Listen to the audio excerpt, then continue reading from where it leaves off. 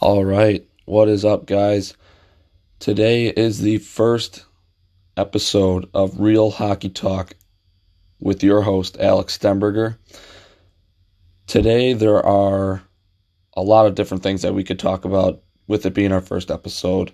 But with it coming down to the end of the NHL season, we can talk about the West playoff race as well as the East.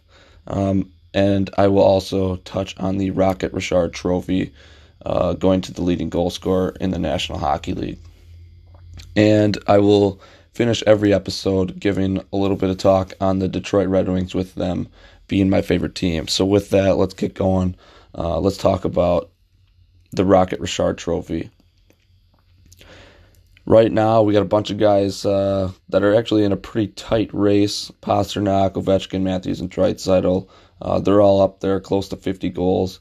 Pastrnak 48, Ovechkin 47. Actually, I think Ovechkin just scored tonight, so that puts him at 48 goals. Ultimately, I think Ovechkin does get first to 50, as well as win the Rocket Richard Trophy again, capping off another great season by him.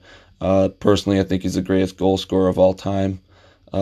Big hot take first episode, but why not get it going with a good hot take? But so to touch on the trophy a little bit more, Zibanejad, he's got 39 already. He just capped off a great week, scoring 7 goals, including that historic 5-goal game, including the game-tying goal, or actually that put him ahead 5-4, and then ultimately scoring the overtime game winner. Pretty crazy game, especially if you haven't seen those highlights, I'd go check those out.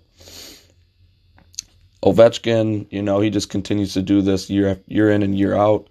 50-goal seasons are becoming a norm for him, which is pretty crazy in today's NHL with how good the goalies are.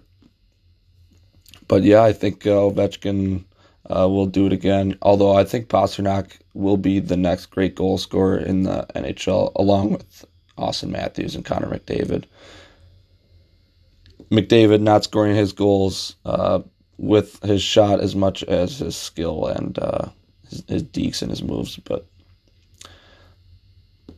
to move on, we can discuss the Western Conference playoffs. I don't think these are... Well, I think the wild card race is about as crazy as it gets, being that there are, 1, 2, 3, 4, 5 teams separated by 3 points. Minnesota and Vancouver today happen to be in the first and second wild card. However, I don't think that's going to stay that way. I mean, that changes every day. I think a few of those teams are playing right now, but the way it shakes out, I think, Minnesota's really hot right now. They did fire their coach. However, I don't think that had a huge impact on them going on this hot streak that they are on. Maybe it did, but, in any event, they're still the first wild card team, and I think they're going to hold on to that. But the race for the second wild card is going to be pretty crazy between Vancouver, Nashville, and Winnipeg.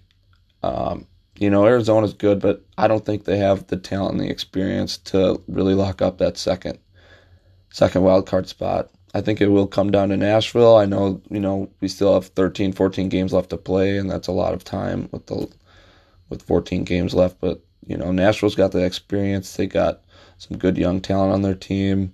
Maybe their coaching change will have a good impact on their team as well. But yeah, right now I think the Blues will be playing Vancouver as it is. I think ultimately Blues will win the Central. It's a close race with them in Colorado. Vegas looks really good right now. They're another team to make a coaching change, get rid of Gerard Gallant, bring in Pete DeBoer. And then in the Pacific, as it looks right now, we'd have the Battle of Alberta in the playoffs, and man, that would be a crazy series to watch. Just to touch on the East a little bit, there isn't as much craziness going on. Boston almost has that first overall seed locked up and potentially the President's Trophy. Tampa's trying to make a late push. They did just beat Boston the other night. I don't know if they got enough in them this year, because Boston is constantly playing well, constantly winning games. I think Toronto will hold on to that 3 seed. They just have a couple more points in Florida, but I think they will ultimately keep that spot. And then the Metropolitan has gotten pretty crazy with the Flyers and Caps as of late. Pittsburgh is 2-8 in their last 10. That's pretty crazy. After making a few deadline additions, those haven't worked out yet, but we've seen that in the past. Sometimes things don't work out right in the beginning. Last year was Columbus. They weren't winning right away when they added Duchesne and Panarin, but, towards the end of the year, they won their last couple games, and we all know what they did to Tampa with that first-round sweep.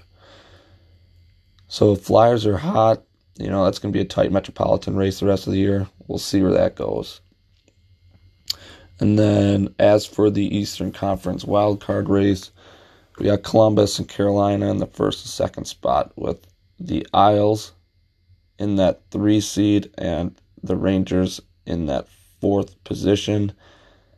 It's pretty crazy that the Rangers have had this great of a year, considering they were at the point of a small rebuild at the end of last year. They got a good draft lottery position, drafted, I forget who, but drafted a pretty good player.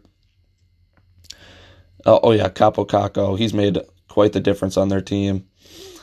So it'd be crazy if they made the playoffs just 1 year after having a pretty bad year for the Rangers standards. Carolina was in the playoffs last year. You would think they'd win and they'd make it into the playoffs right now. Right now, I see it shaking out with Columbus, and man, I want to say the Islanders because they got such a good coach with Barry Trotz. Carolina's been struggling ever since they lost their 2 starting goalies. Mrazek's been great this year again. But I think it'll be the Blue Jackets and the Islanders coming out of the Eastern wild card. So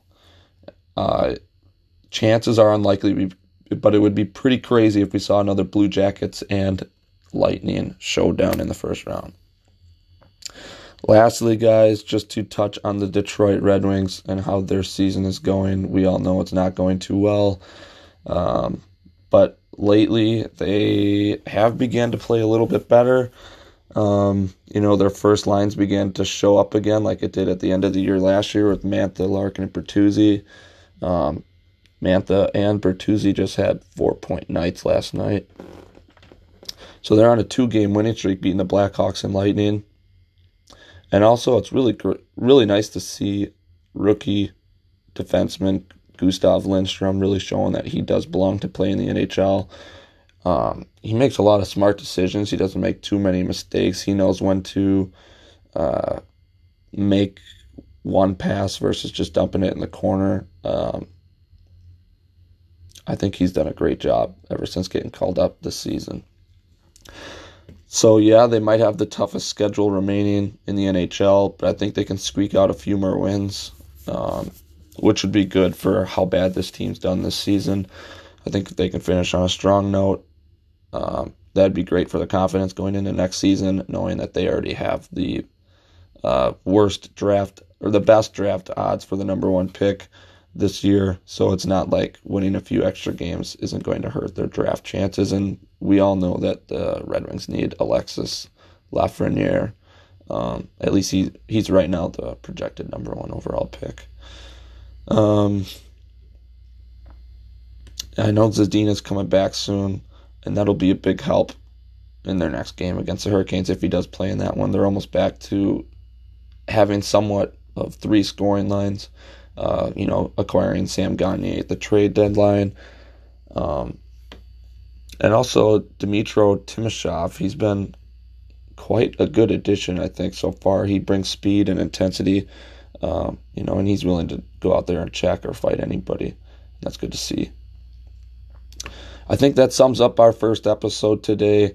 I hope in the future I can bring on a few guests, some friends who have some good insights on the NHL, some good opinions, bring on a different voice other than mine. Hopefully it isn't too boring listening to mine for just about 10 minutes here now. But I will check back in with you guys in a few days when we have maybe a shakeup in the standings, or we'll check in on that Rocket Richard race. Thanks, guys. Like and share, and I will see you next time.